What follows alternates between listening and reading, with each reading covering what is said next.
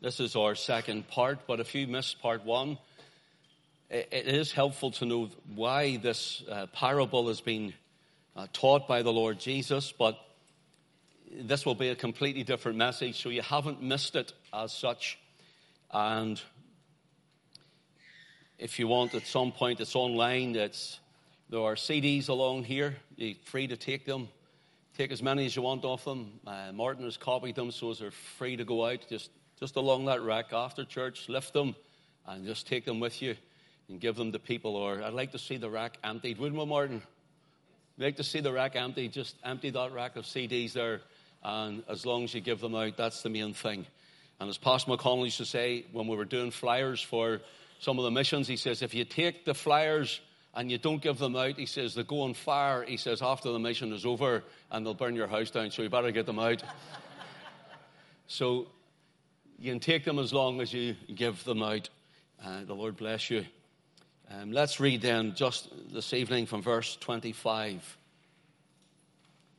Luke 10, verse 25. And behold, a certain lawyer stood up and tempted him, saying, Master, what shall I do to inherit eternal life? And he said unto him, What is written in the law? How readest thou? And he answering said, Thou shalt love the Lord thy God with all thy heart, with all thy soul, with all thy strength, with all thy mind, and thy neighbor as thyself. And he said unto him, Thou hast answered right, this do, and thou shalt live. But he, willing to justify himself, said unto Jesus, And who is my neighbor? Now that was last week's message. And the reason why the Lord Jesus now is telling the parable we're about to read of the Good Samaritan is because this man was a lawyer of the Word of God, or of the law, of the rabbinical law and the Mosaic law. He should have known.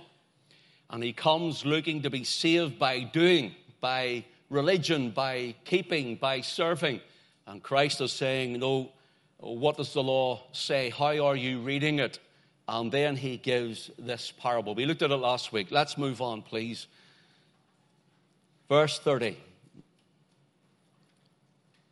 Jesus answering said, A certain man went down from Jerusalem to Jericho and fell among thieves, which stripped him of his raiment and wounded him and departed, leaving him half dead. And by chance there came down a certain priest that way, and when he had saw him, he passed by on the other side. And likewise a Levite, when he was at the place, came and looked on him and passed by on the other side. But a certain Samaritan, as he journeyed, came where he was, and when he saw him, he had compassion on him, and went to him and bound up his wounds, pouring in oil and wine, and set him on his own beast, and brought him to an inn, and took care of him. And on the morrow, when he departed, he took out 2 pence, and gave them to the host, and said unto him, Take care of him, and whatsoever thou spendest more, when I come again, I will repay thee. Which now of these 3 thinkest thou was neighbor unto him that fell among the thieves? And he said, He that showed mercy on him. Then said Jesus unto him, Go and do thou likewise. Let us pray. Eternal Father, we ask you now in the name of the Lord Jesus that you, Lord, would use my lips and my mouth to glorify your Son. That you would take me up, as it were, in the Spirit and speak through me thus and thus saith the Lord, from your own divine, inspired, and precious word. We ask you, God, by this evening's over, we pray, Lord, that your people will be instructed and taught. So give us, Lord, teachable spirits and listening ears and open hearts. And we pray, O God, tonight that your church would be built up, edified. And Lord, if there's one or some in our meeting tonight that does not yet know the Lord Jesus as their own Lord and personal Savior, we pray in Jesus' name, Lord, that you would reach them and save their soul for time and eternity. Lord, this evening, we pray, would you speak? Speak loud and clear in the only way that you know how to and in the only way you can.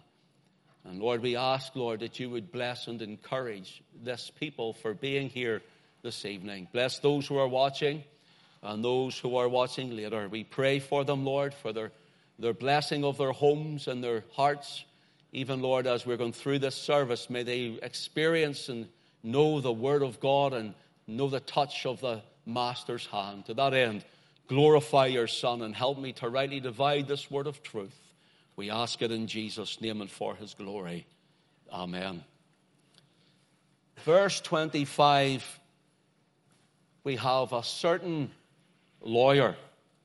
A certain lawyer. He comes to the Lord Jesus. Then from verses 30 to verse 37, we have a certain man.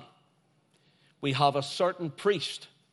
And then there's a Levite comes, and then we have a certain Samaritan.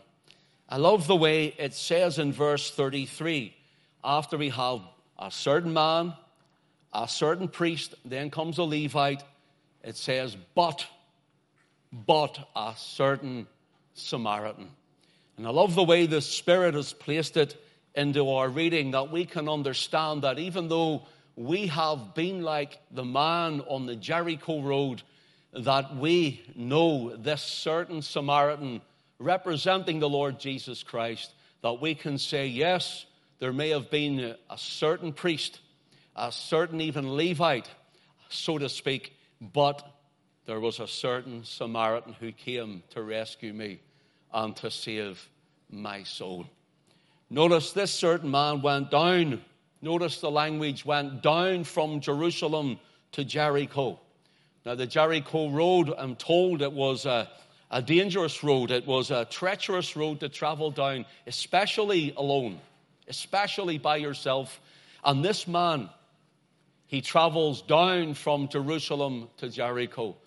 I'm told that in certain times in Israel, what happened was that those who were traders and went up and down this road, they then, and other travelers, they then had to use more mountainous regions and back roads, because that which was evil in the thieves and the robbers and murderers and those who would want to do harm, I'm told that they actually took over the open space of the road to Jericho. And hence the people who were looking just for their everyday living to do right and to do good, what happened was they had to start going outside and trying to get around other directions. This makes me think of our very land today. How that which was once hidden, where the thieves were, where the robbers were, in the back streets. You know, all the back entries, as we called them in Belfast, the back streets and the back entries was where all the illicit things happened. All the sinful things happened. It was never out in the main street and in broad daylight. And now, you and I, who are believers in the Word of God, we are the ones, as it were, who have been pushed off the highway. And the robbers and the thieves and the murderers and the so-ons and the so-ons and those who live illicit lifestyles are now in the main street. They are in the main road, and they have taken over, as it were, through all of the liberalism and all the things that has come into our nation. And you and I, traveling as believers even at this time, may find ourselves among thieves and in a place of danger. Such has come our land, our nation, and even our streets. But notice this, verse 25, a certain man went down from Jerusalem to Jericho. What I love about these things is this, and we can just brush past it and miss it altogether. And this is it. From Jerusalem to Jericho went down. Went down. Even the Holy Spirit, who places it into the quill of Luke to write this, he even tells us the very topography and the geography of the land, how Jerusalem was high and Jericho was low, and hence traveling down. Even the details of saying this in one single word, down. Down. This man went down to Jericho. Here's what I've written. First of all, God knows where you are, just as he knew where this certain man was. God knows where you are, just as he knows and knew where this certain man was. Now, this man represents certain things. First of all, he represents Adam's race, the fall in the garden. We spoke about it again this morning. Adam's race. Here it shows how we became depraved in our nature since Adam fell in the garden. And so we went down, as it were, from the presence of God, from the Jerusalem, as it were, of God. We went down. We went on a downward trend into the downwardness of sin and depravity. So God knows where you are in your heart tonight. And God knows where I am in mine. Maybe your heart has fallen among thieves. Maybe your heart has been broken sore by certain ones, certain people, and certain things. And no one knows really your heart, but there's a certain Samaritan. There's a certain man called Jesus who knows you. He knows where you are, the condition you are in. He knows your heart, and he knows whether you're saved or not, or whether you're a child of his who's strayed away from, as it were, the Jerusalem presence of God, and you've fallen away. You're heading toward Jericho, to dangerous territory, dangerous land. But thank God, he says, but a certain Samaritan. He comes to where the man was. And he comes to where you and I are. This represents Adam's race as we are going through time. From Eden, as it were, the Jerusalem, if you want, the presence of the Lord. It represents scattered Israel on migration. And it shows throughout the nations how they have been battered and beaten and thieved upon. And, of course, robbed and so on. And it speaks of every one of us in an individual sense, what sin has done in our lives from Adam right the whole way through until we were saved. So hence this man went down from Jerusalem to Jericho. Secondly, God knew the condition of this man, but first of all, God knows when you're away from him. You can fool the pastor, you can fool the elders, you can fool the oversight, you can fool your friends, you can fool the fellow Christians, and you maybe fool them for a while, but suddenly it will come out. And God knows the condition of every man and woman's heart.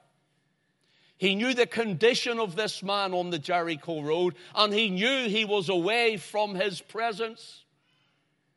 He knew he was away from Jerusalem, from the temple, and he knows when you are away from him.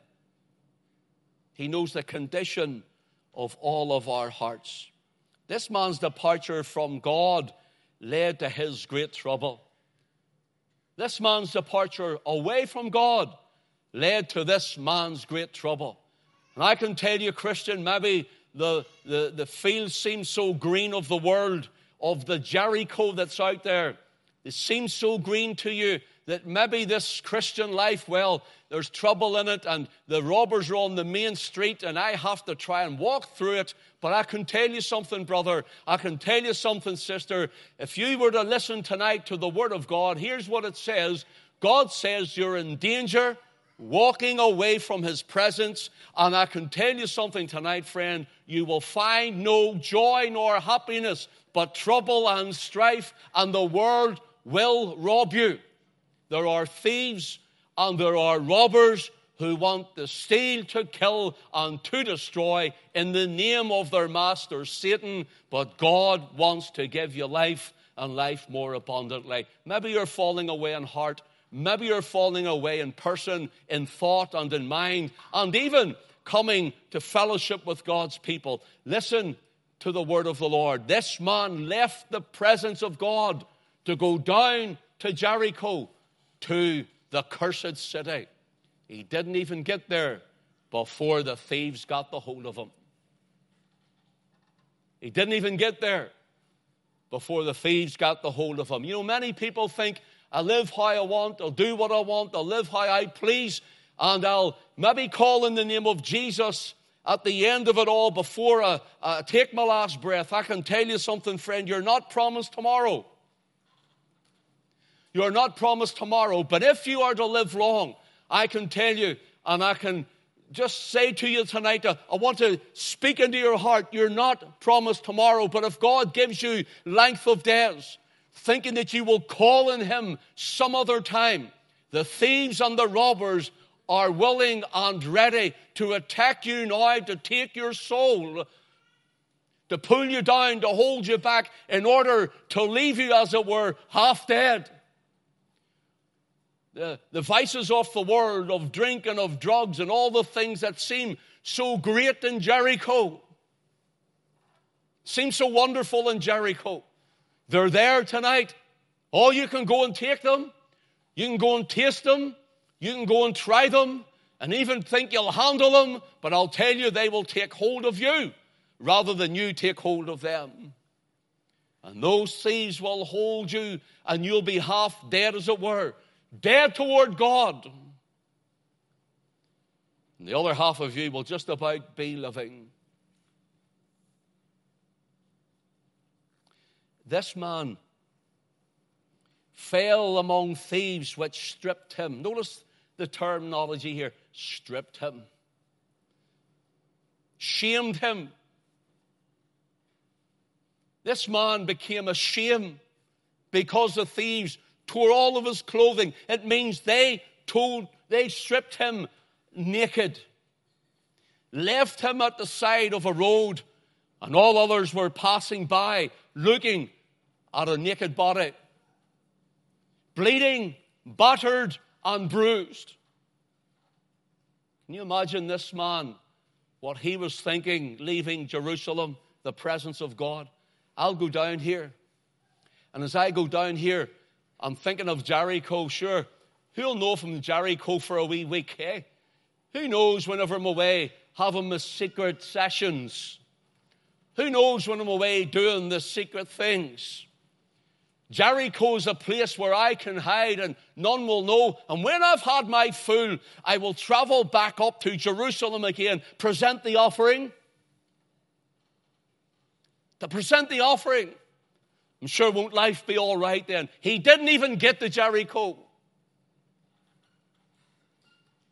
The thieves of the world destroyed his life. And I can tell you tonight, the thieves of this world will destroy yours too.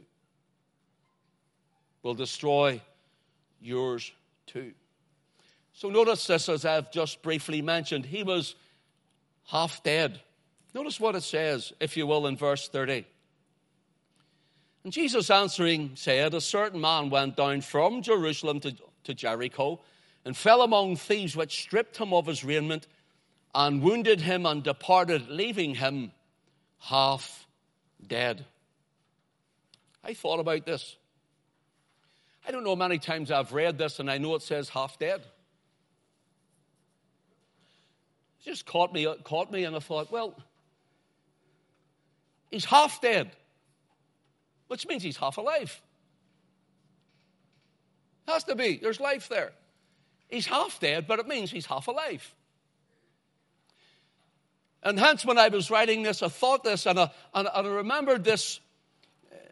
This gives the idea that we are dead in our nature toward God, but yet we're living.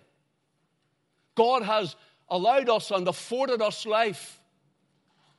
Life that's meant to be for his glory and to enjoy him forever. And instead of that, we enjoy the privileges of the Jericho. We yearn in the flesh, and many want the Jericho. I used to live in Jericho. Not literally now, but I used to live in Jericho. I used to wander the streets of Jericho. I used to love Jericho. Loved everything about Jericho. And one day I was walking toward Jericho, and there the thieves of the world got hold of me and left me half dead.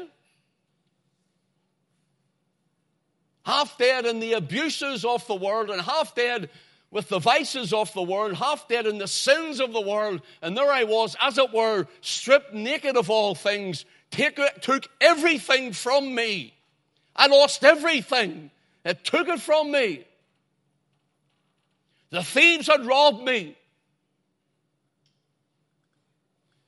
And I had no hope, half dead, lying at the side of the road. But there was a certain Samaritan, you see. The Lord Jesus Christ came when none could help me. You see, he helps the helpless.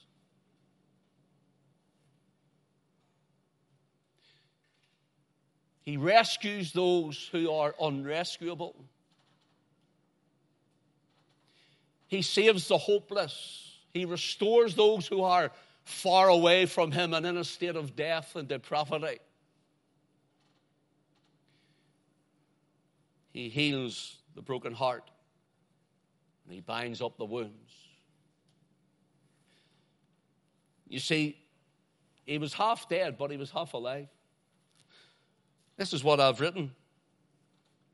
In every situation, remember this: where there is life, there is hope. If there is a spark, there is a chance of a fire. Where there is a spark, there is a chance of a fire. They left him half dead. That's him done with now. He's nothing more to give to us. And that's what your friends do, by the way. You'll see, when you have money, you have friends coming out of the pictures on the wall. When you have money, you'll have friends that you never even knew you had. It's like when you go to a funeral, everybody turns up. You haven't hardly seen them before. You don't know who they are.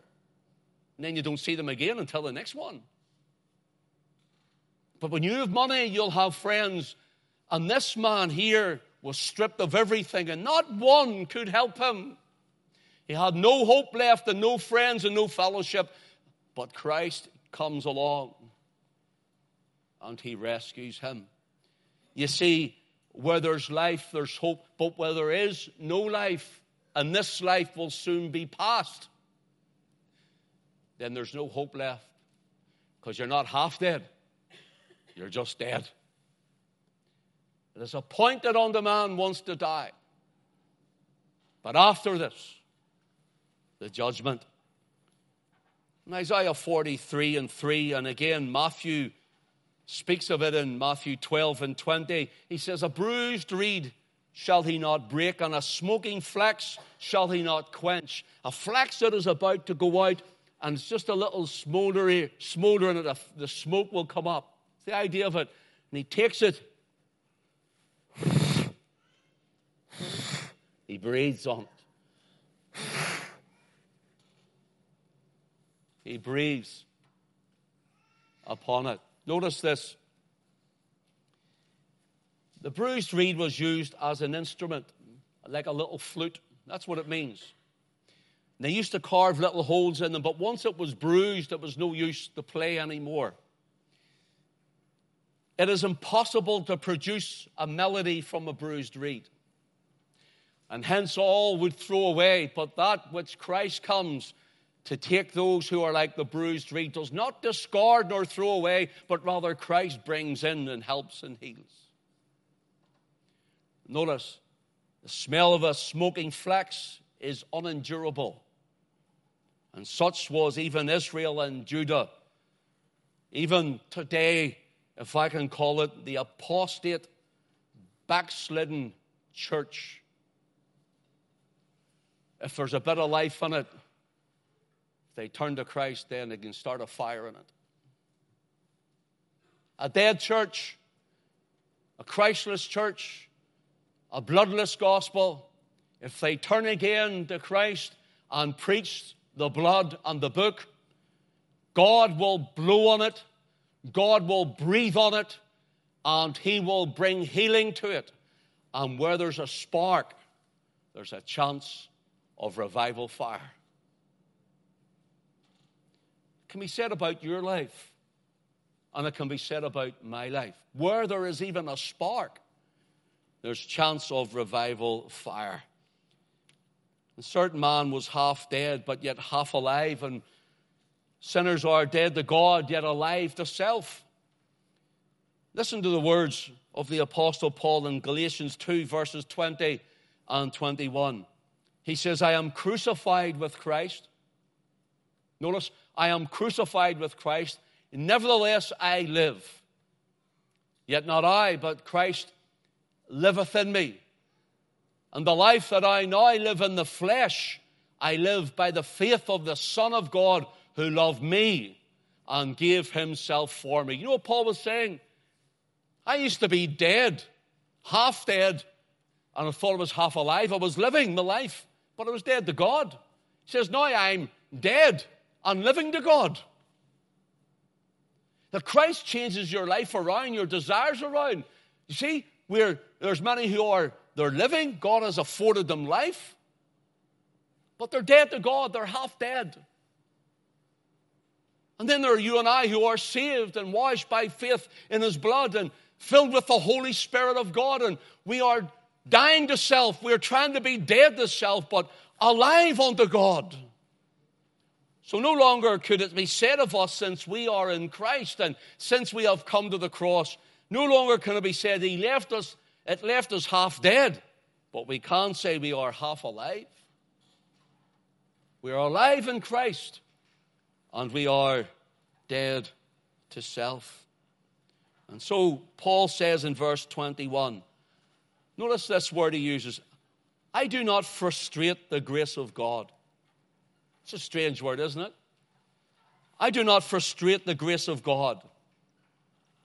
For if righteousness come by the law, then Christ is dead in vain.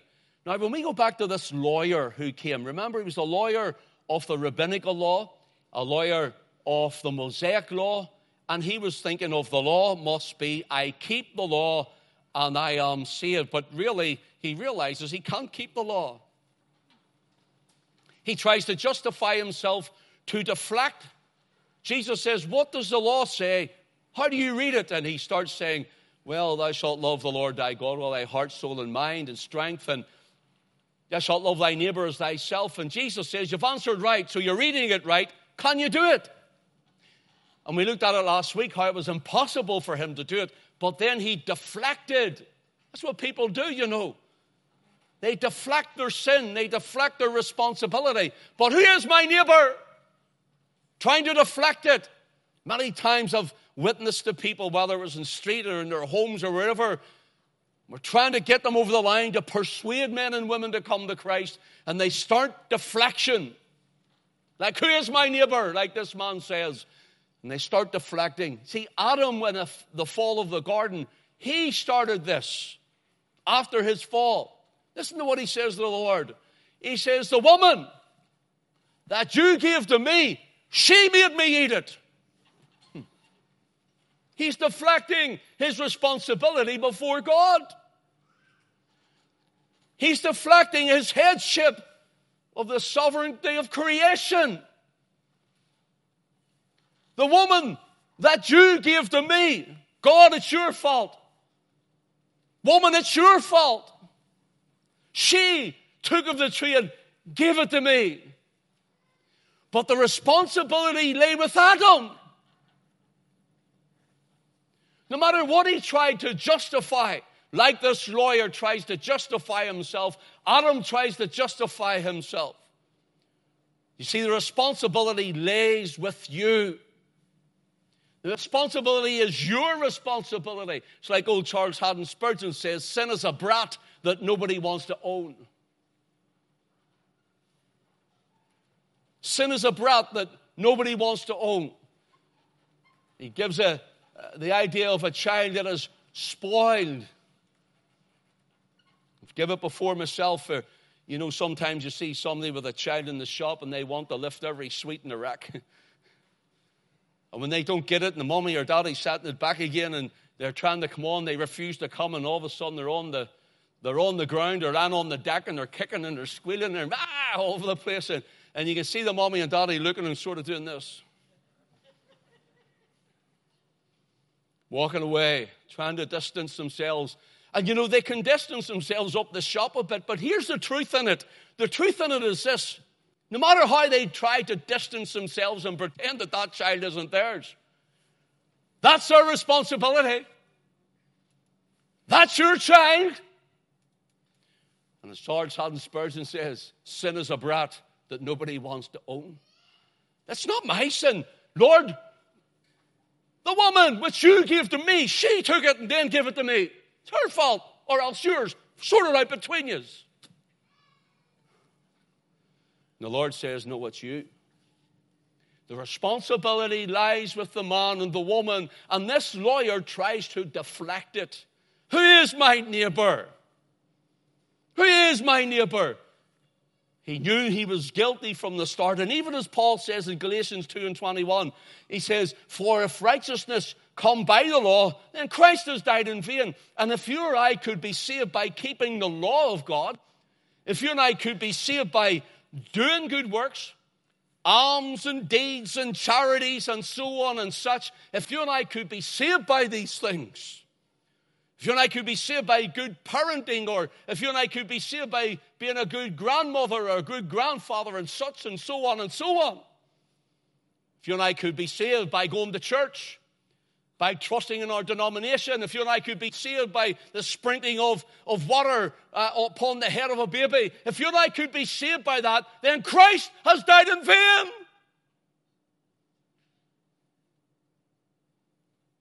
He didn't need to die. If you and I could be saved by our works, we needed to work harder.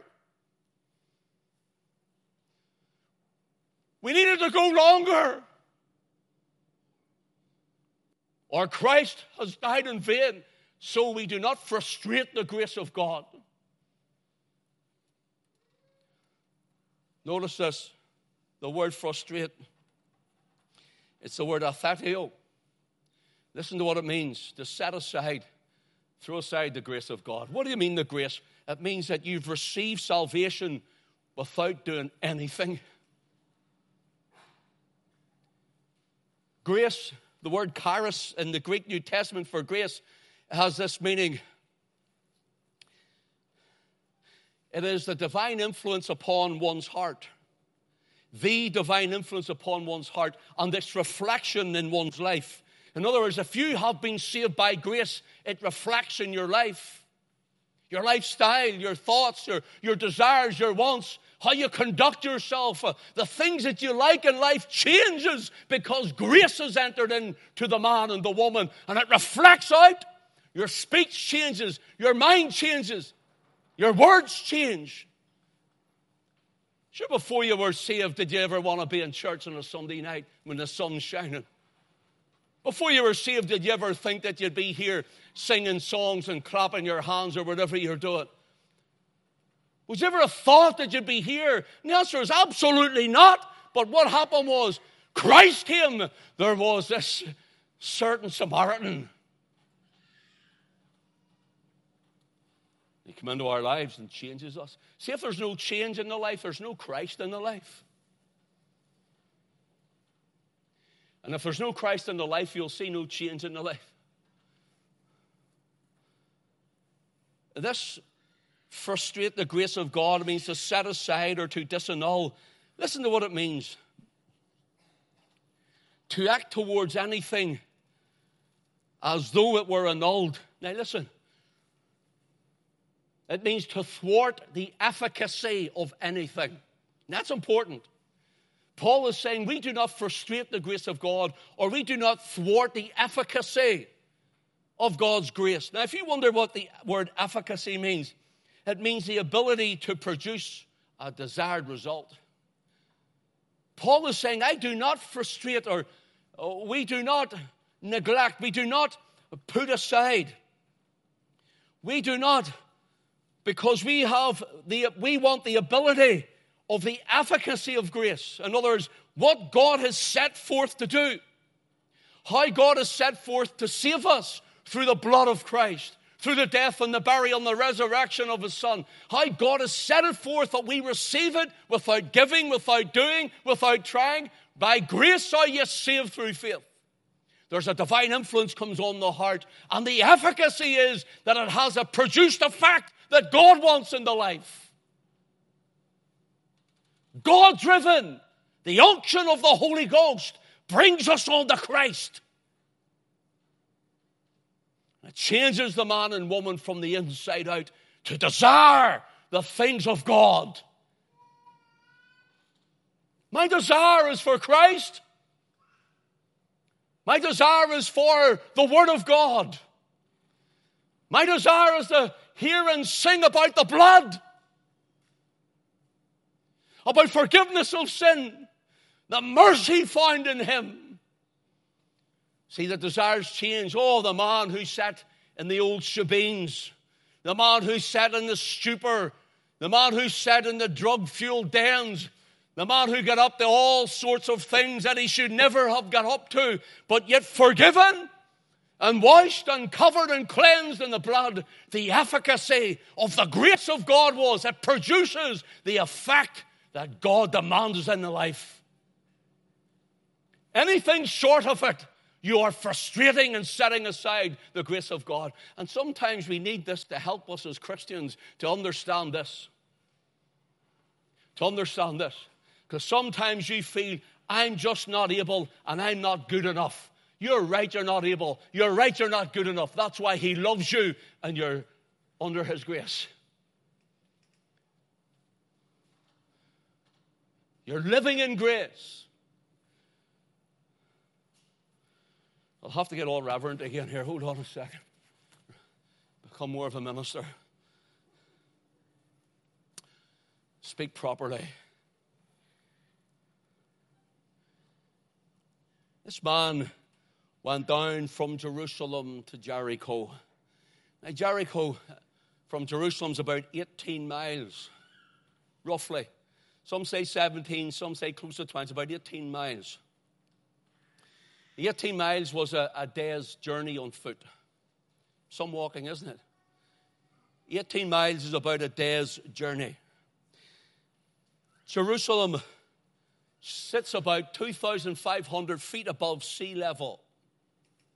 It's a city on a hill that cannot be hid, you see. And with the big temple there, and the eastern sun would come up, and it had this, the gold and the splendor of it. The sun would rise in the east and shine across and hit the gold. It would shine all over the place. That's why Matthew 5 in the Beatitudes, Jesus says that a city set on a hill cannot be hid. Speaking of those who are in Christ in you, Jerusalem, you and me.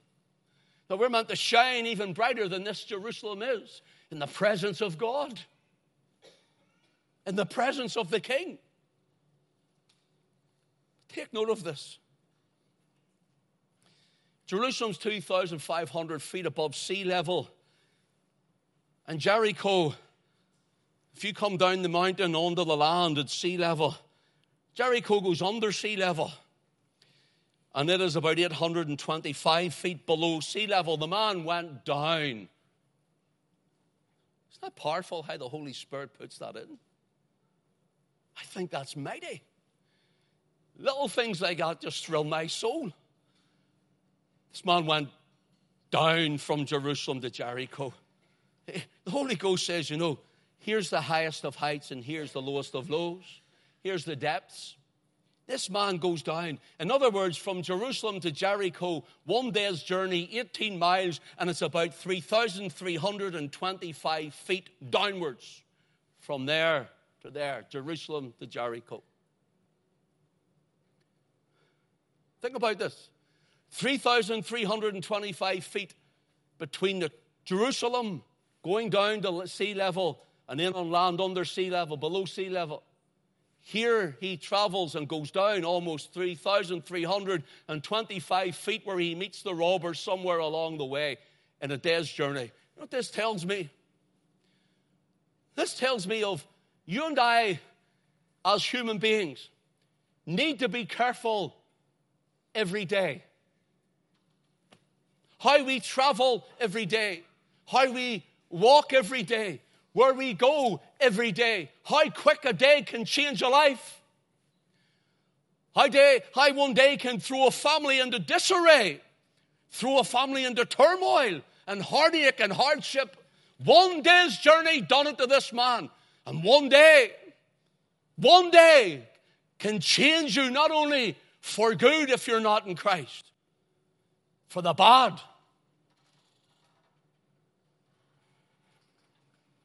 Scriptures tell us, boast not thyself of tomorrow, for thou knowest not what a Shout it out. Come on, Christians, shout it out. You shout louder or not. Come on. You hear me shouting? A what? A day may bring forth.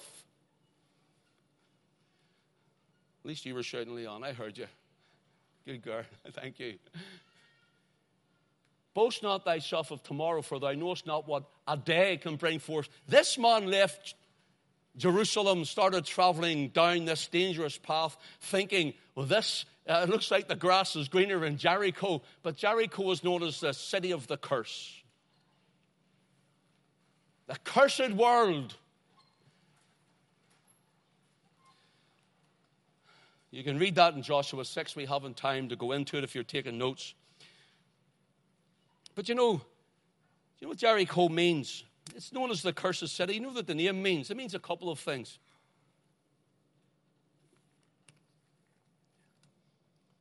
It means the place of fragrance, abounding in balsam, honey, and roses. Isn't that lovely? Cursed Jericho. How attractive does the world make things seem? When you have advertisements with their frosted glasses and the beer pouring over it, and man sitting there with their tongues hanging out like their shoe leather, drawing you in. Drawing you in. It's only one of them. Jericho means place of fragrance, abounding in balsam, honey, and roses. And in the Arabic, it means a city of the moon.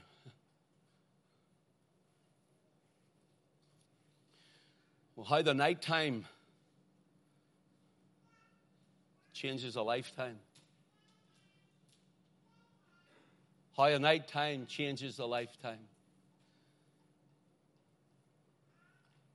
This place of fragrance, abounding in balsam and honey and roses, so enticing to the man who leaves the presence, the beautiful presence. I don't get it.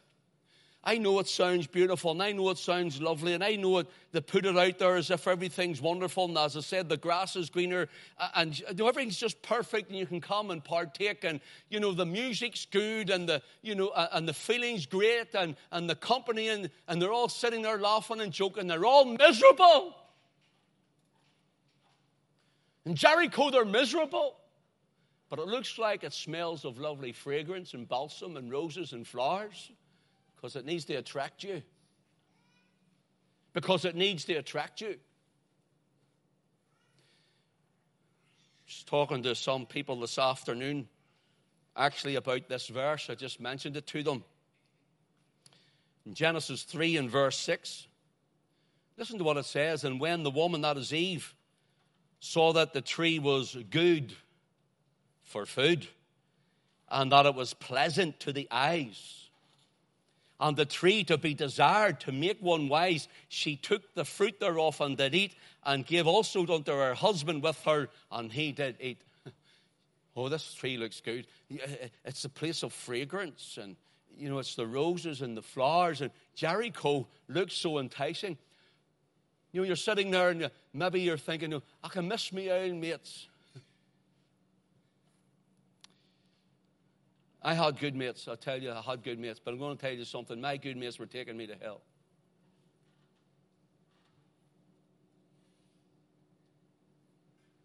I had good mates, but my good mates were taking me to hell.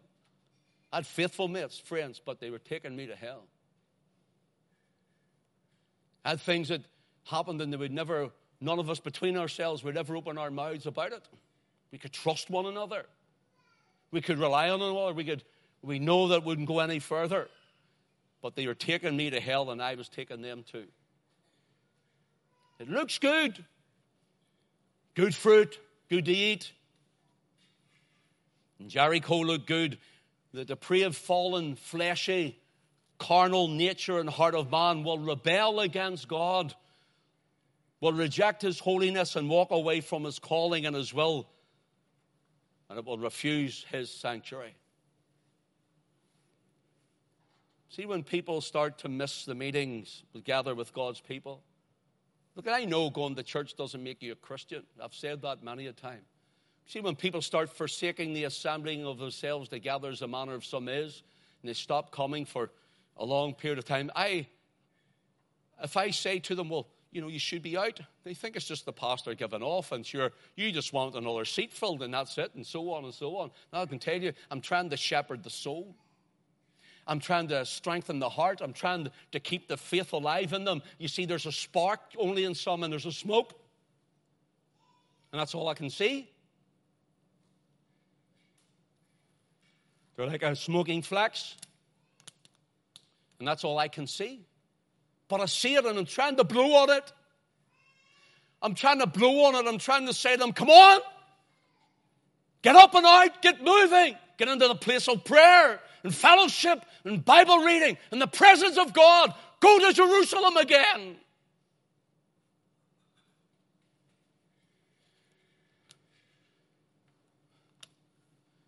And when a man and a woman keeps continually missing the presence of the Lord and fellowship with his people, as the word tells us to, I can see in them that they are refusing the sanctuary. Their heart is waning, and some sort of draw of a Jericho is calling them. Now, they can make excuses and say all they want and try to make it seem right and try and put it down that they know what they're doing. But I can tell you, friend, brothers and sisters, I've seen it over 20 years, and 20 years of pastoring, I've seen it over and over and over and over again.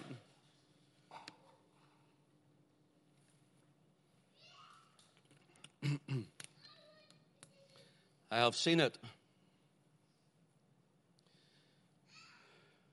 A certain man, I better round this up. So much to go through here, I'll round it up.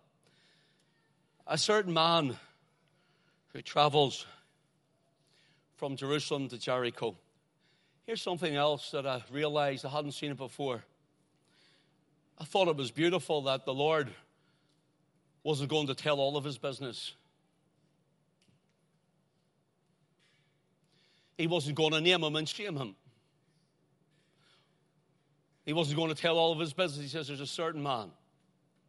You know why? Because that certain man was me.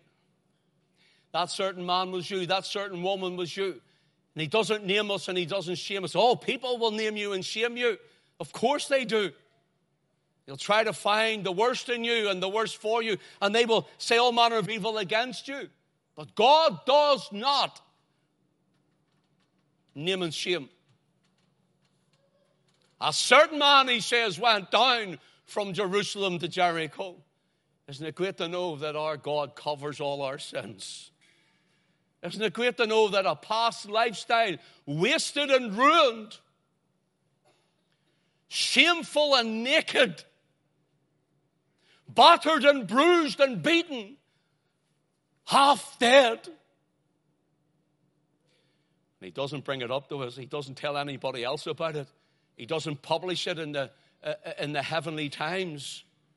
He doesn't take it to the heavenly telegraph and the heavenly social media and tell everybody about it. He doesn't go to the nearest and the dearest and the angels of God in heaven to say, listen about this man. Listen about this woman and what they have done and how they have acted and the things they've got up to. There's shame on them. He does not. But a certain Samaritan came to where he was. He came to me.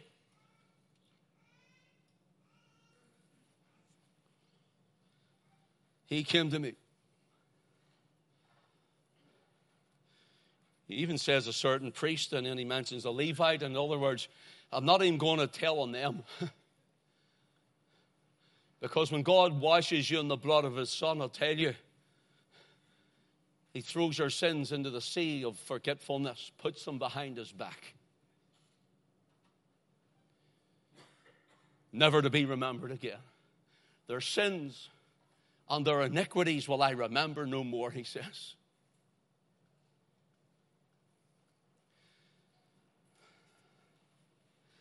So this man fell among thieves. Here's what I've written.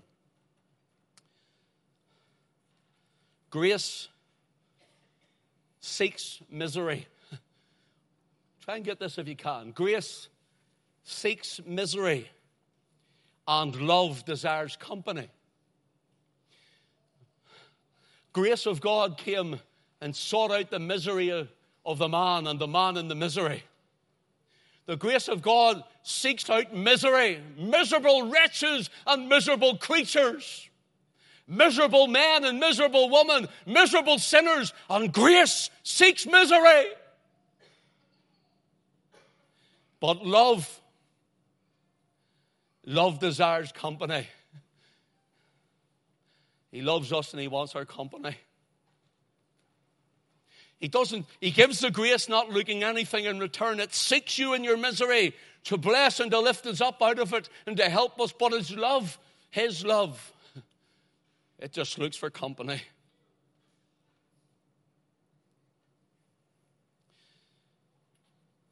These thieves, could it be? Matthew 27 and verse 35, could it be this? A picture of how Christ takes our place. They parted my garments, and upon my vesture did they cast lots. Verse 38, then were there two thieves crucified with him. The one on the left and the other on the right. Christ was crucified among the thieves. So man, he went down and he was stripped and he was beaten and he's left half dead of thieves. I'll take your place. I'll take your place. My grace seeks misery. My love looks your company. And listen, I'll go in where you were. That's what Christ has done on the cross for us. We should have been there, miserable and beaten and half naked, but he takes our place. And he came and he took our place among two thieves. Here's something for you if you're taking notes, just for the matter of looking quickly through this. In verse 13 to 15 of Luke chapter 10, notice the downward trend of this chapter. Verse 15, and thou, Capernaum, which art exalted to heaven, shalt be thrust down to hell. Capernaum, exalted to heaven because Christ's ministry, his headquarters, as it were, was in Capernaum. The miracles and the signs and the wonders and the teachings that Christ did was in Capernaum. And his presence lifted Capernaum up, as it were, to heavens. But then they reject him and he says, now you'll be thrust down into hell. See the downward trend?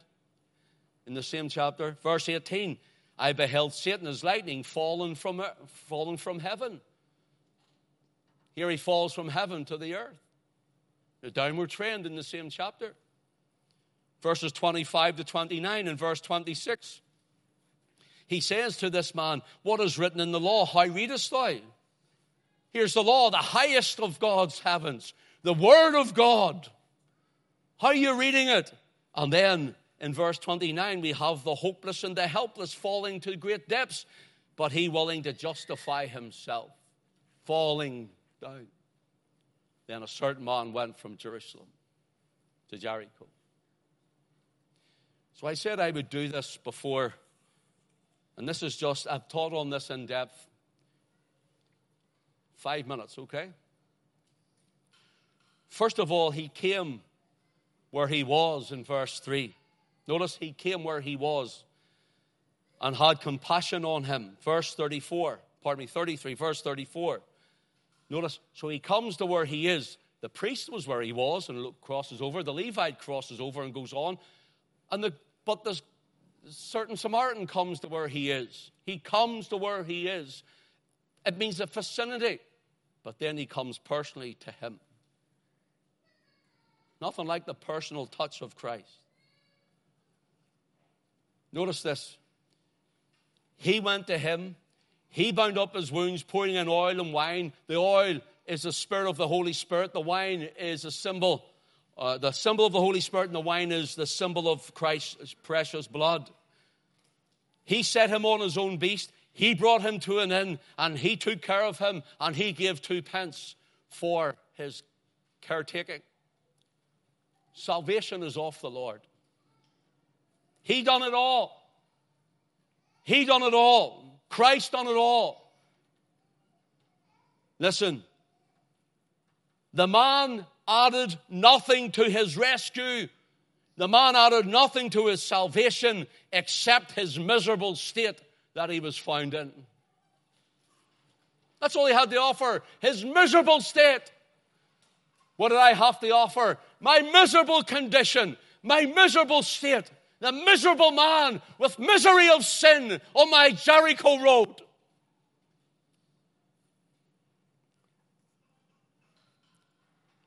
So here's some verses for you. I want to show you. Second coming is in this, you know that. But here's prophecy for you. Okay? The man brings him to an inn, speaking of assembly and fellowship, church fellowship. That's why it's important that you're there. In verse 34, brings him to an inn. Notice, Luke 10 and verse 35, he takes out 2 pence and gives it to the innkeeper. Verse 34, verse 35, he takes out 2 pence and gives it to the innkeeper. And notice what he says. At the end of verse 35, take care of him, and whatsoever thou spendest more, when I come again. He says, I'm coming back again. When I come again, I will repay thee. Now notice, when I come again, I will repay thee. Now he gives him 2 pence. If it's over any that I owe you, I will repay you when I come back. Now note this. In Matthew chapter 20, verses 1 and 2, the Lord Jesus tells a parable, and he says, for the kingdom of heaven is like unto a man that is an householder, which went out early in the morning to hire laborers into his vineyard. Vineyard is, he says, the house of Israel was his vineyard in the Old Testament. Notice, out into the vineyard. Verse 2, and when he had agreed with the laborers a penny a day. What's the wages? A penny a day. He sent them into his vineyard. 2 pence is a penny a day, which says 2 days. 2 Peter chapter 3 and verse 8, Peter says, but beloved, be not ignorant of this one thing, that one day is with the Lord as 1,000 years, and 1,000 years as one day. So 2 days in heaven is like 2,000 years on earth. The man is given 2 pence for 2 days. 2 days are 2,000 years. Jesus went to heaven and he says, here's 2 pence to the church. When I return, when I come again, if I owe you aught, I will repay you. Jesus said he's coming back because the 2 pence is spent. But if I owe you anything else, in other words, after that time, I will repay you.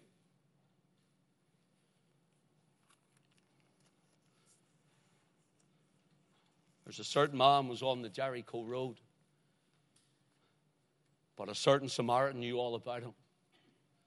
And he came and he bound up his wounds, put him on his beast, and brought him to the inn. He says, here, look after him. When I come back, if I owe you any more than the 2 pence, I'll repay you.